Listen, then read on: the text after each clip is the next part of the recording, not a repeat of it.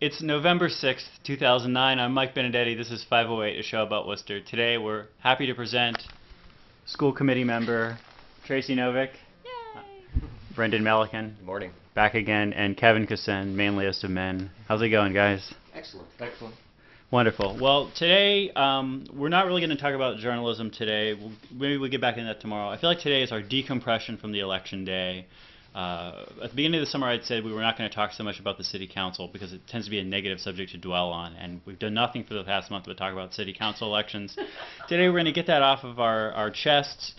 We're also going to talk about a lawsuit against the city of Worcester relating to the taping of Fox Cops, not filed by Kevin Cassen. And I think we'll have one journalism note, but other than that, not too much stuff. I wanted to read some pre-complaints. We get pre-complaints this week. This is from people complaining about things in this show, before they saw the show. Let's see how accurate they are. Gabe says 20,000 votes. That's not really about this show, but there was about 20,000 votes in the election, which isn't a lot for a city of almost 180,000 people. Tracy says, it's too cold to be outside, but we're inside today. That's pretty awesome. Sam says, I'm bored. Good job, Sam. Jen says that the best sign didn't win the election. That would be Kola Akindele's sign. He did not win the election. And Drew says not enough vegetarian news. Whose problem is that, Drew? Where are you? You could be on the show. You just live up the road here. So I wanted to ask you guys about the election, though. Any thoughts? Any ideas? More than anything, I'm just kind of shocked still by the margins between victory and defeat there, especially in the mayoral race, which I think is kind of obvious. I guess I wouldn't be a very good pollster, but I would have been convinced that we would have been counting votes till midnight like we were 2 years ago between O'Brien and Mayor Lukes, and obviously couldn't be further from the truth. I mean, that width between the winner and the loser is astounding. I think the same goes for District 4 too.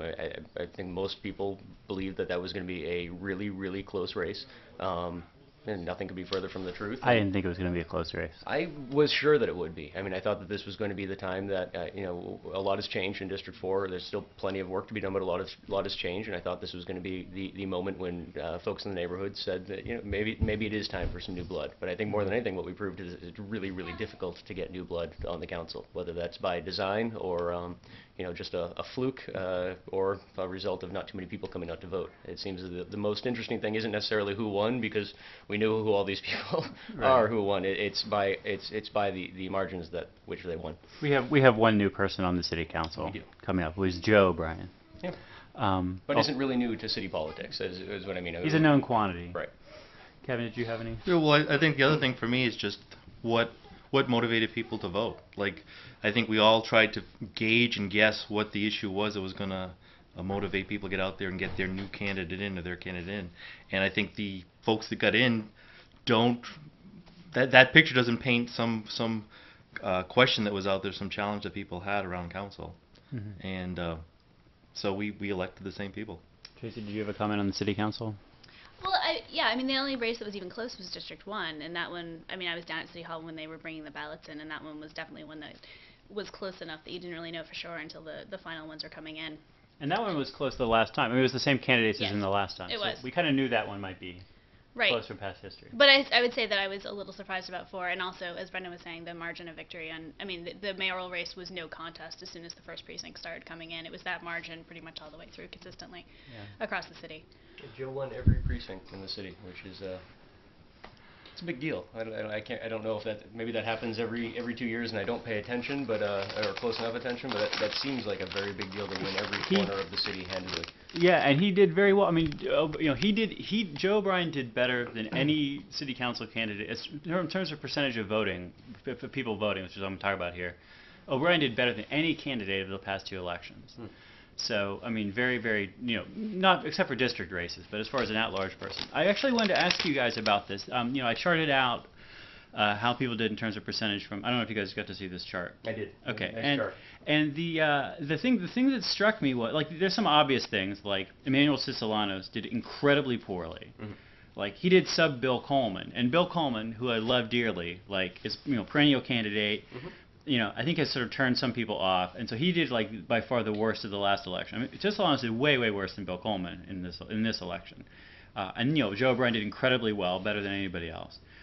the thing that sort of struck me upon thinking about it or looking at the chart though was that it's kind of like it goes from like here's like the people who are doing great, and then it just kind of curves down and almost flat lines before it like drops down into Cicelanos and write-ins and whatever down here. Is that there is this thin band from the past 2 elections for city council where all the challengers and the incumbents who've lost all sort of sit, and they're all between like 28-30%. That it almost seems like unless you're in a position where you're sort of actively turning off some voters, as someone who's outspoken like Bill Coleman, or I guess unknown as Cicelanos could do, you're going to sort of get 28-30% of the vote if you run a credible campaign, maybe into the higher. But it seems, but you only have to get 33% in the last 2 elections to sit on the city council. Like Mike Germain, who has just like squeaked in both elections, has gotten basically 33% of the vote in the last 2 elections. I'm just wondering if anybody has any theorizing as to why there is this band where it's like you're running and you're doing a good campaign and you're going to get this amount, but it's really going to take something like being an incumbent or something else to get out of that band. I think a lot of it probably has to do with the fact that if you're an incumbent, it's no secret who your supporters are. I mean, with so few voters in the city and such regular low turnout, it's really not hard to figure out who your voters are. So to spend a little bit of FaceTime and what have you, make sure you're targeting messages effectively, isn't really that difficult. Whereas as a newcomer, breaking new ground and getting those sound bites, those moments on the council floor when people say, "Hey, I kind of like what this person is doing," it's nearly impossible to get that sort of FaceTime. And I think there's some overlap there where without without that sort of that FaceTime, it's tough to break that ground. So you're going to find people getting like the sympathy vote, right? I mean, the average voter going in, checking off all the incumbents that they know they like and they can trust, and then maybe 1 or 2 new people for good measure. But that 1 or 2 votes spread out across all the voters, especially for the at-large candidates, isn't necessarily enough to break through into the herd. Yeah, I'm wondering if maybe it's a reflection of, and I'm not good enough statistics to be able to go into this. I'm just wondering if it's a reflection that maybe there's just like 28% of the voters in Worcester typically are anti-incumbent, and that you're not an incumbent, you're going to get that, you're sort of going to get that amount. Or it's just that every voter is 28% not. Every voter feels like 28% is a good mix of challenges to have. Thinking back to my own ballot in my head, I mean, there's only it wasn't all new folks, even though we made a great case for all new folks. Yes. But Bill McCarthy owes us. Looking at my own experience, I can only assume that most people do the same thing. They do trust and like some of the incumbents, but they don't. Not enough people like all the new people, or even one of the new people, enough to rocket them forward, unless you're someone that has a proven track record like Joe O'Brien. Kevin Cassano, are you sitting there waiting to say something? No. Okay. Then I wanted to change the subject to school committee, unless there's any other city council stuff to talk about. Well, I was going to say, the only thing I would add to what Brendan was saying is there also were a lot of people who came out in this election to vote in the mayoral race. And I think they get in there and they do their mayoral thing and then think, okay, wait a minute, what about everybody else? I mean, some of us went in and kind of knew what our list was ahead of time, but I know that there were people who went in and kind of, checked off or filled in whoever they were voting for mayor, did that for council, and then had that moment where they said, okay, well, what about everybody else?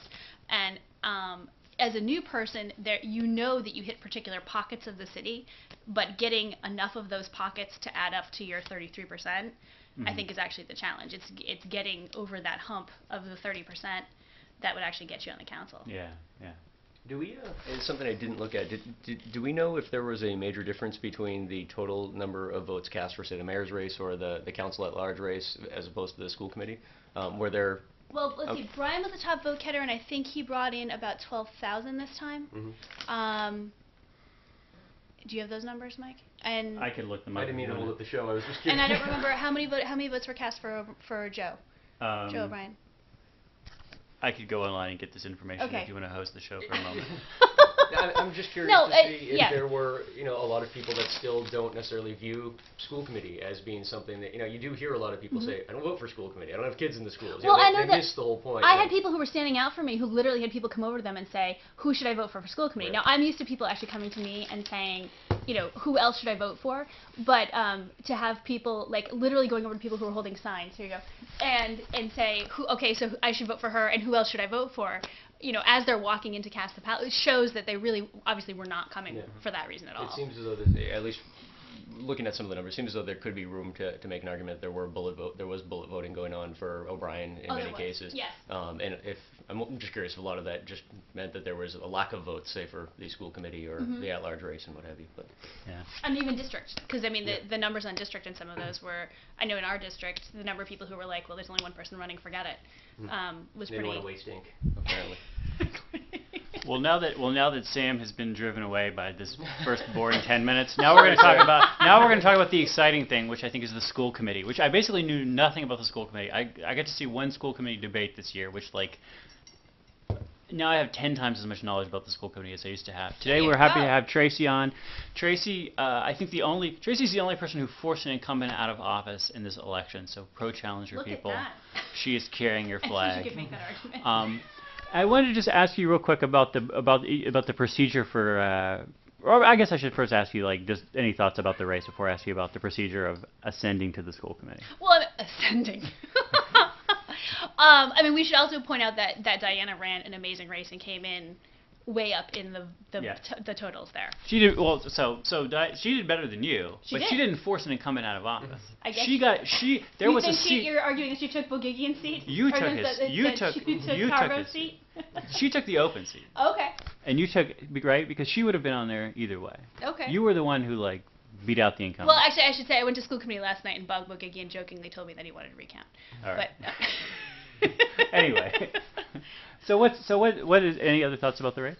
No, I mean the thing that's weird about school committee, and this is probably really an incumbent kind of question, is that if you look at the totals that both Jack Foley and Brian O'Connell got, they're just so sky high compared to even some of the at-large counselors. I mean, the numbers, if you compare school committee to at-large, is actually kind of amusing. Now, that granted, those people aren't running against each other, but the name recognition that O'Connell and Foley both have is just huge, and it's pretty consistent across the city is the other thing that's interesting.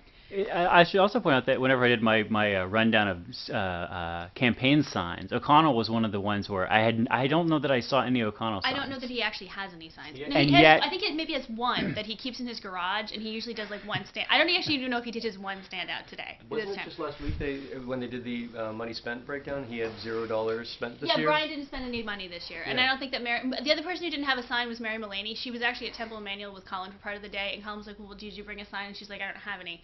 He's like, I don't need a sign. Some of us win elections. Some of us print signs. Something like that. Yeah. Anyway, I thought that was awesome. Brian O'Connell was just like, It's I don't Brian. need I signs. also have a button that's from 1985 or something like that, where that you occasionally see him wearing. Yes. So people who are elected in this election, you get onto the you whatever you can. No, you don't ascend. What do you call it? You get inaugurated. You're in January. There's an inaugurated in inauguration, January. Yes. And much like the president, you're very soon you'll be briefed by the CIA and you get a tour of the White House. And you guys Go figure. you guys get access to some Stuff executive starting stuff. no, I was at school committee last night, and the mayor had told the clerk of the school committee that starting next week I actually get their information. So, which I thought was pretty cool. And then starting next month, the new school committee members will start being able to go to executive session. And so, and one thing that some more bitter members of the Worcester blogosphere have complained about is that, well, Tracy has been very good at sort of blogging about school and sort of writing in a depth and detail about school committee affairs that you're sort of not seeing, and in accessibility that you're really not seeing in other kinds of venues in Worcester. That this is all going to stop because when she's on the school committee, it's gonna be done. You think Yeah. it's- No. I mean, obviously, I can't write about executive sessions. That's information that I will be barred from sharing. But I can't we should live point out you're blog. currently not writing about executive Well, sessions exactly. now. I go to them anyway. In terms of the live blogging, I'm not going to be able to live blog while I'm actually participating in the committee. Mhm. But I type faster than I write anyway, so I figured I would take notes on my netbook, which will be something of a novelty. Nobody ever brings anything up to the chamber there Right. in terms of that, and to post things later. Okay. So So- no, it won't go away. So you will we'll have some notes from you. They just won't be in real time. They won't be in real time. All right. Very Yes. good. Do any of you other guys have any thoughts about school committee stuff? Congratulations, Tracy. Congratulations. Or congratulations. Congratulations. Not congratulating the camera. Congratulations. So I The want. other thing we should point out is there actually will be 3 new school committee members because the mayor serves as chair pro tem. So in terms of turnover, the thing that actually saw the most turnover was school committee for this election. Oh yeah. So there's 7 members of school committee, 3 of them will be new starting in January. So will there be big changes? I don't know. It will be interesting to see how things go because I mean the mayor appoints the subcommittees, runs the meetings, and all of those kinds of things. And I don't know how the chemistry will change of it's a small enough committee where it actually operates a little bit differently than city council does. Okay. So it will be interesting to see.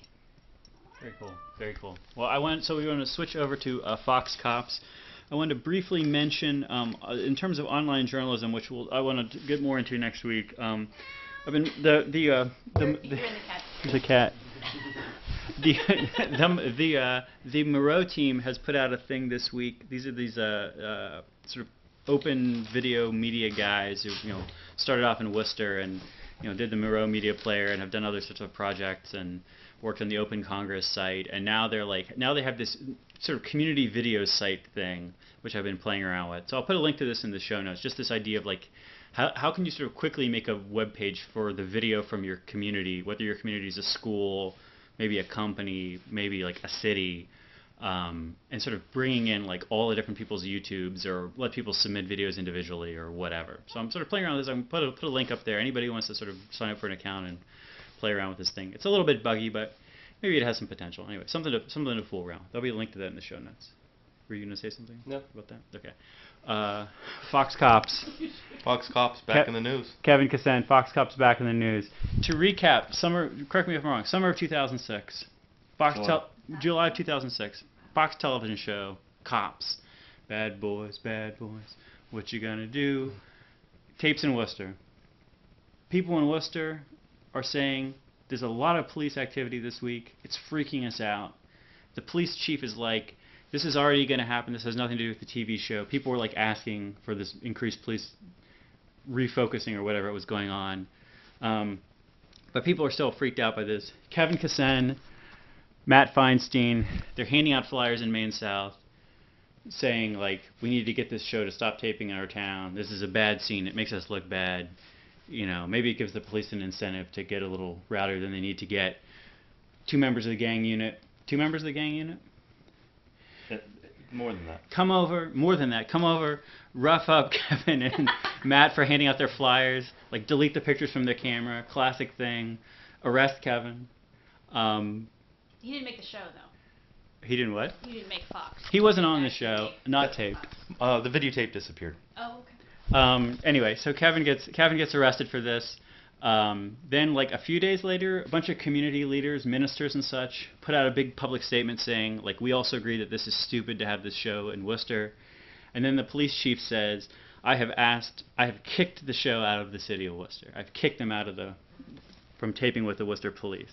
And everybody says, well, great, that's wonderful. That's a wonderful thing. Then Kevin's thing is continued without finding. It's basically dismissed, the arrest against him. One of the guys who arrested you, Mark Rojas, is that right? Who has been like in the news more or less on a weekly basis for my entire life. But now this week we find out something that I guess has been drifting around the courts, which is what? Yeah, well, the story's been out there for a while of an incident that happened actually the second day that the Fox team was in Worcester, where the police rolled up on a house and went through an open window. And according to the stories in the community and in the lawsuit, the police officer went through the window, went around to the front door, unlocked the door, let the film crew in. They proceeded through the house and they found a room. Wait a second, what? That's what the lawsuit says. Okay. Went to the bedroom where the I lawful tenant of the apartment was sleeping naked because it was a hot summer night. Awoke him by screaming "freeze" and drawing their guns as the film camera lights were turned on. And of course he's a little freaked out by this. So they threatened him, and after some questioning realized they have no reason to be there, I guess. I'm not sure why they actually terminated the home invasion, and they leave.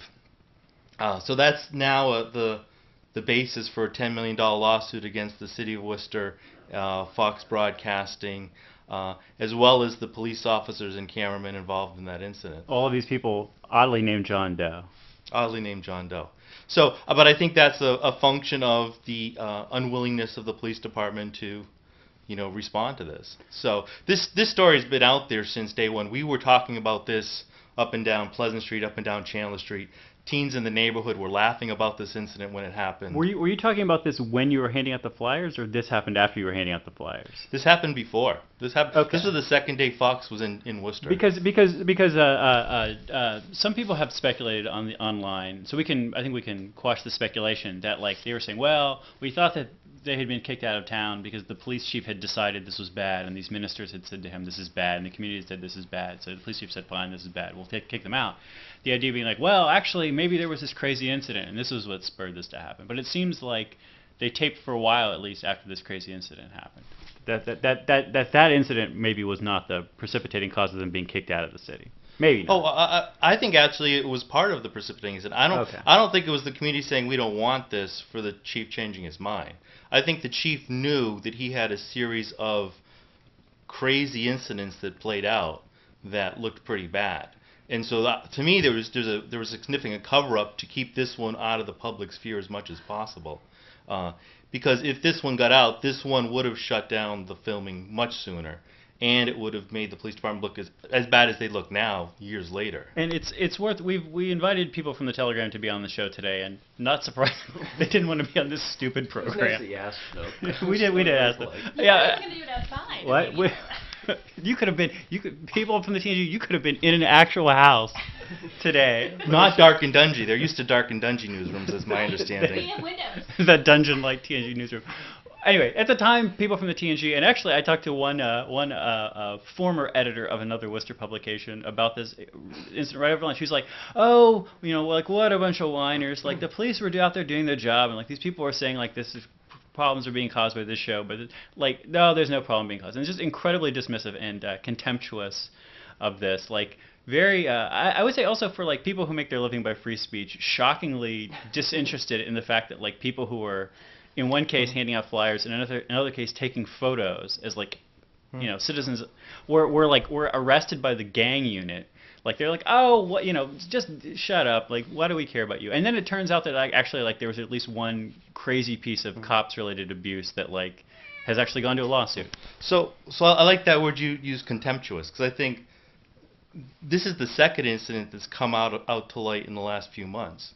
So the one earlier that some of me know was back this July when Rojas was in court fighting for his license to carry. Yeah. And what came out during Rojas's sworn testimony there was that after the incident with myself and Matt on Sycamore Street, Rojas reported that to the chief. And in Rojas's testimony, he talks about how the chief was elated, jumped up out of his seat, I believe he said, or something like that, and then gave Rojas the day off for what he did. Rojas said that the chief was elated. Right. In sworn testimony. Maybe because the chief wanted to fire Rojas, and this would help if the chief is giving police officers the day off for harassing protesters, and he already knows about the incident that happened with this lawsuit, then there's a real problem within the police department, separate from what we've all been looking at. But there's a real cover-up happening here in terms of this wasn't about let's let them film whatever. It was an effort to just perpetuate things the way they were. Mm-hmm. Commentary from the other panelists.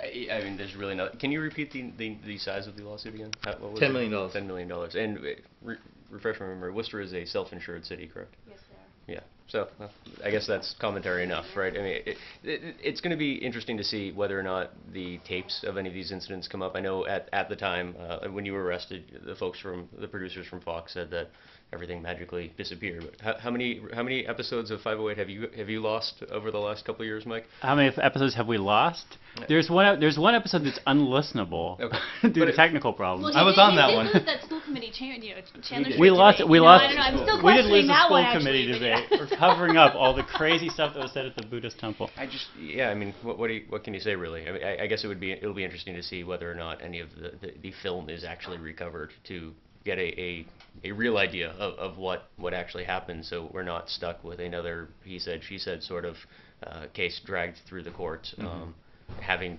to be able to actually see and hear what took place for an incident like that. I mean, the idea of climbing through somebody's window to politely unlock the door for a film crew so then you can stage a raid, I mean, that's At least he understands, mind-boggling. like, the importance of lighting, though. Well, that you lighting- need to have everything set up And it before was nice the not arrest. to kick someone's They didn't door bust the door down. down, Well, right. that was polite too, I guess, but it's, yeah. Tracy, no, do you have anything It to say? just seems like a nightmare, and we don't really need to have a $10 million lawsuit. Yeah. No. That's Okay. the last thing the city needs. What could the school department do with Do $10 million this year? Yes. Yeah, I've got nothing. Okay. I was going to say something. I totally forgot what it was. I'll fill the dead air by reminding the folks of Worcester that Gary Rosen just started filming his new TV show this week, of which I'm a panelist.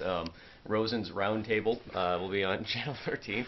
It is Gary, myself, Beth Proco, and the Q, who everybody who reads Wow. the Telegram and Gazette loves. This is Steve Quist. Steve Quist, who is someone that I have to say that, Steve is someone that I always thought if I met him, I'm just going to hate this guy. He's actually a really, really nice guy, even if you disagree with him or not. So we had a really good time for the first taping, a little rough around the edges and what have you. It should air tonight, which Friday, if you get this online, Okay. I think 9:30 on Channel 13. It's either Okay. 8:30 or 9:30. And people can watch this. People can also go to WCCATV.com and watch a live stream on the internet if they have the high speed, but they Oh. don't have the cable. Right.